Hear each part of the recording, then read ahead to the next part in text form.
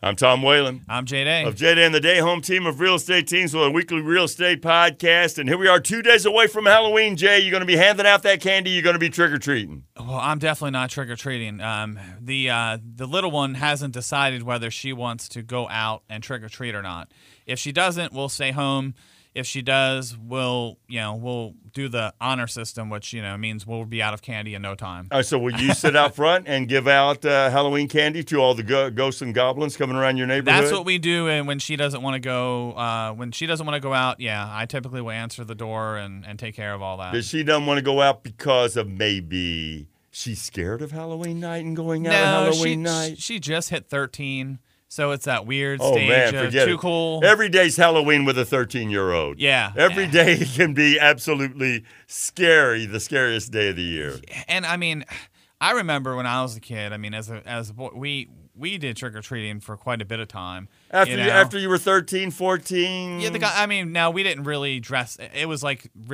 It was ridiculous. Yeah, we did the same thing, just running around the neighborhood, looking for our 13, 14-year-old girls, normal Halloween stuff. Yep. Exactly. And she was like, I don't know if I really feel like dealing with that this year. And I'm like, if you don't, that's no problem. If you do, not a big deal. But remember, she also has an allergy, so she's limited in some of the things that she can have. So I she understand. Can't have, no dairy at all. Oh, please. Yeah. Oh, no, that's going to be rough. Oh, that's tough, man. So it does make Halloween a little different, because most people give out the chocolate candies and stuff, and she can't have any of that. All right, let's listen. Now, it is a couple of days before Halloween, but let's we'll preview. Jay is all behind Christmas Cash for Kids on our sister station, Free Talk 930 WFMD. Yep. Coming up in here in November, there's going to be some events leading up to this.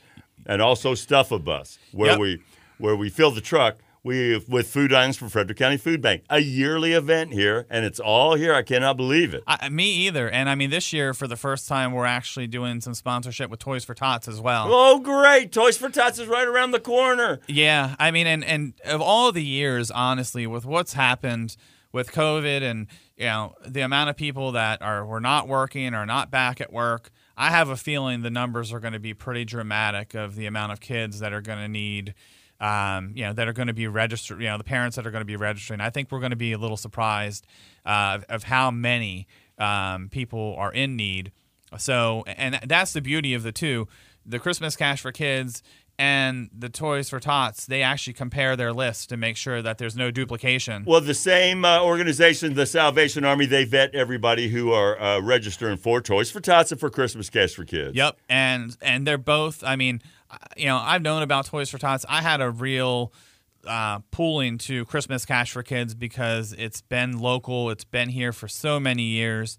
And this year, like I said, we just, Brian, who was here at the station, now works for us, and he did a lot of stuff with Toys for Tots. And he explained to me the whole distribution and all of that. And I was all involved in that, as you know, with Christmas Cash for Kids. Sure. I never dealt with Toys for Tots. And then when I got, educated on that a little more, I'm like, okay, we need to sponsor both of these because, Christmas Cash for Kids typically doesn't really make it to WFRE. It's typically the sister station thing.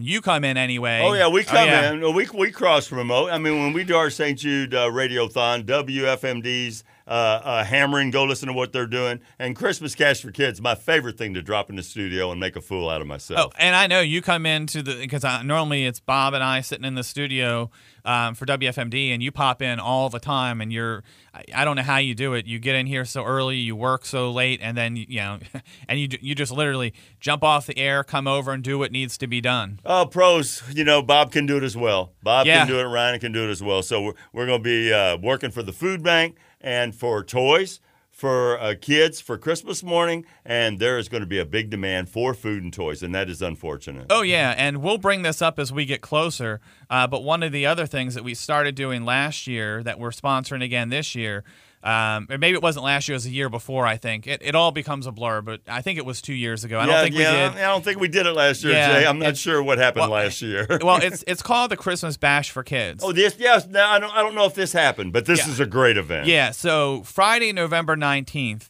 at 5 p.m. at Champion Billiards right here in Frederick. There's a bunch of live music. They sell ornaments, they sell T-shirts, they sell all this stuff, and it all goes 100% to Christmas Cash for Kids. We'll be there. I've confirmed Bob Miller will be up here and will be at the Bash for Kids because I sent him a message, and I'm like, hey, we're going to do a sponsorship again. Are you coming up? And he said I wouldn't miss it for the world.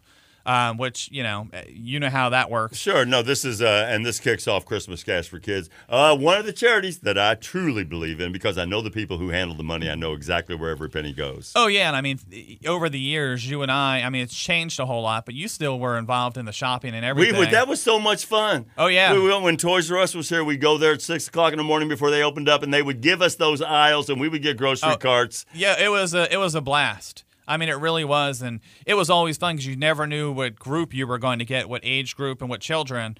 Like I said, it was such a huge thing, and to me, that was always fun. But when I did the distribution at the Frederick Fairgrounds, that's where it really hit me, when you see these families that are getting this stuff. Sure, I know what you mean, buddy. And to me, ever since then, if I couldn't make it to the distribution, we've at least had one of our kids go and be involved because we want them to realize how blessed they are and that not everybody has that same opportunity or is fortunate as that, but we want them to be involved in these things, doing for the community so that they can see, not everybody lives the same lifestyle that we live. I mean, there's all different ranges of people.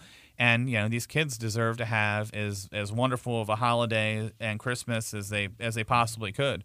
And I had no idea. And at the distribution with the Salvation Army, they also some families end up getting turkeys. They do it all there. Sure. Based on how their application went and what their needs are. So it's a little bit beyond that. And actually, we just put our Toys for Tots box out and started collecting at our office. And our office is located at 617 West Patrick Street, right here in Frederick. We're not downtown. We have plenty of parking, and you don't have to pay. There's no parking garage.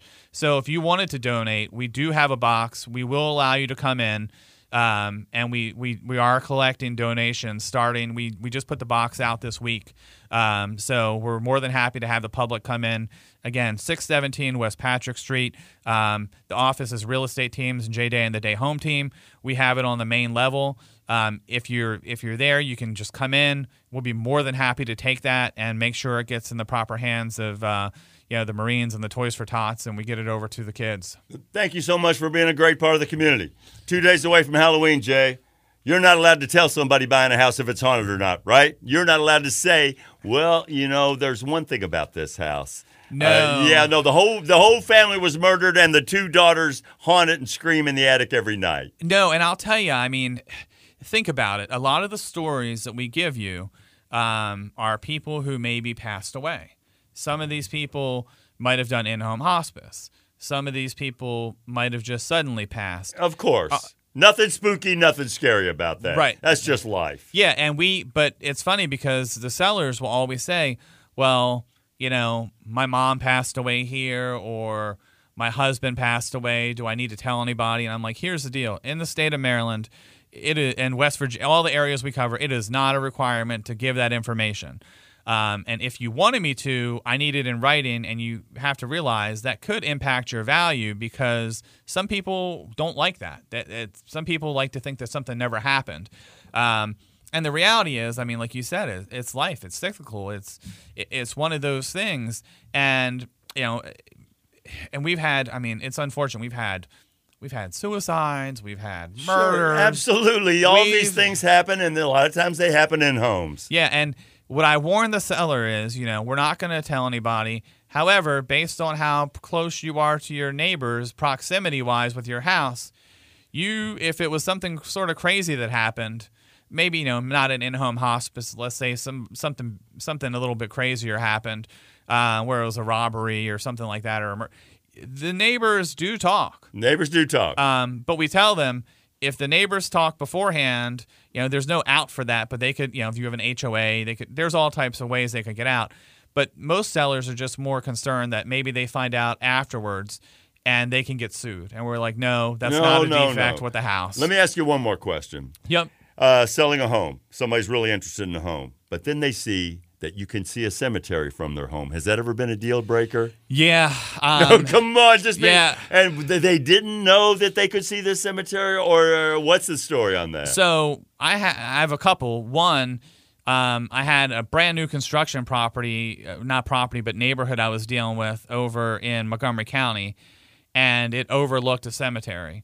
Now, would you want to be able to see a cemetery from your house? In my personal opinion, no, I would rather not. I would rather not. I would rather not. I don't know if it'd be a deal breaker. Yeah. I'd have to feel it out. Yeah, I would rather not. It would be how I felt in the home and if it bothered me. Because to me, the other thing is that maybe you have other homes behind you and you have obnoxious neighbors. And, again, no, you're right. You're right. I have a different, and you and I are very similar. We have a little bit of a warped sense of humor. So, when we've had those homes, we say, quiet neighbors and things like that. We fully put it out there because we want people to see it. We don't want them to be surprised. But I will tell you, there's certain groups of people, because of religious beliefs and stuff, that will not do it. They just will not buy in the area. Is that right? I've learned that over the years. And then I've had people that will drive by, and if they see that there's a cemetery, they don't even want to go in. And I'm like, that's no problem. So what we try to do, and that's where the aerial photography and stuff really comes into play. To me, I'm like, we know it's there. There's no reason to not have it if we're doing aerial photography, or if we're working with a buyer, we mention, hey, did you look at the Google Maps? This is near a big power line. This is near a cemetery. We just want to make sure, because the seller is going to be making their house ready. If you're not going to like it because of that, then there's no reason to upset them, get them all pumped that somebody's going to come see the house when I don't do my due diligence. Sure, no, I know. And let you know. All right, those are my Halloween questions. Well, and I mean, to me, there were good questions. It's this time. Yeah, this time of year. I mean, we've gone through this over the years about what's the spookiest house you ever ran out of because a ghost grabbed you on the back of the neck. Okay, so I'm going to give you one new one that I didn't tell you about because it happened in between last Halloween and now. Okay, give it to us. That's what we want to hear. It was a house in Maryland. I'm not even going to say the county it was in. The wife had passed away. The husband, after the wife passed away, the husband was talking to the family member and mentioned wanting to move and sell the house. It was known that the wife never wanted that house to sell. She thought that they both should keep it forever and it should stay in the family. So he mentions this. The next day, he's upstairs in the room where the person passed away, and so when he calls us, he's in the hospital. And this is all stuff we find out later. So he apparently said he was kicked down the steps by his wife's ghost. And he was in the room she was in. She was aggravated that he was selling the house. That's awesome. And so here's the weirder thing, though, Tom. It was one of my agents that had the listing. And I just went we weren't having it staged because it was vacant. And again, he's in the hospital. He's older, has issues. Is he in the hospital from being kicked down the stairs? Oh, no. Yes. That's funny, Jay. That's nothing funny about that. So I'm like, all right, I'm going to go over here and I'm just going to put things away so it looks good for the photos. Because I just wanted to look tidy and I was in the area. So I go into the house. I'm on the main level. I'm doing everything. I'm putting stuff in the cabinets. I'm making it look nice, making sure light bulbs aren't out. And then I walk up the steps. And I didn't know any of the story I just told you. So I walk up the steps, and I open the door to that room, and all of a sudden, I get totally creeped out. And I literally close the door, bolt down the steps, and go out the door, and I call my agent. And I said, hey, did something happen in this house? I swear to God. And she goes, no, you're crazy. You're crazy. Nothing ever happened in the house. So she actually, when she goes to see the seller to get some paperwork signed, she mentions, hey, by the way, Jay went in the house. He's the one that put stuff away to get everything ready to go get photographed.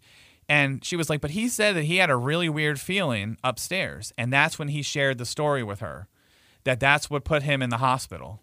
That's an incredible story. So, and we go in a lot of houses, and I normally don't feel anything, but it the hair on the back of your neck. No And kidding. I bolted out of there, I man. believe that. I believe that instinct. I honestly do, because you do this all the time, and that does not. Has that ever happened? Anything like that? We've had maybe 3 houses total ever that I had a really, really creepy feeling. That's a good one, But this man. one got me. That's a great story. And the funniest part was the agent on my team was like, "No, you're crazy." And then it was maybe a week later, she called me. She goes, "Jay, you won't believe this." And I was like, "Oh my God," because we didn't know. We don't ask. We'll put you in the hospital or whatever. Sure, no, that's none of your business. Yeah, but he did mention originally that the wife did not want to sell the house, but he was done. He did not want to be there anymore, and the kids did not want the house. Wow, that's incredible. That's a great story. Can I use this on the air sometime between? Yeah, because we don't give any of the details. Okay, no details. Yeah, I'll just say it happened in Maryland. Yeah, you can absolutely use it, and you can tell people, they can go back they can go back into the vault and listen through our podcast and find it. You got a home of the week this week. I do, buddy. I do. This one is over in Martinsburg. I think we talked about that on the last podcast about how hot Berkeley County is. 136 Virgo Lane in Martinsburg, listed at $250,000. This is situated on a cul-de-sac. It's a well-maintained split foyer. It's a great place to call home. It has 3 bedrooms, 2 full baths, as well as an unfinished walkout level basement. So you have plenty of storage space, or you can finish it how you like. Recent updates include fresh interior paint throughout, brand new luxury vinyl plank flooring, a new heat pump, a renovated bathroom. You can enjoy a bit of the outdoors on the rear deck or in the fenced backyard. The lot backs up to trees, has privacy.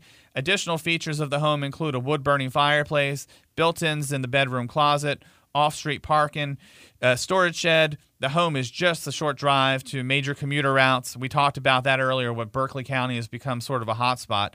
So if you go to WFRE.com, look up Tom and Jay's Real Estate Podcast. We have all the photos of this home. Again, great house. Martinsburg, $250,000. You can't even get a townhouse pretty much in Frederick County for that price anymore. If you like what you see, just request a showing from us. We'll have one of our teammates take you out there and see if they can make it your home.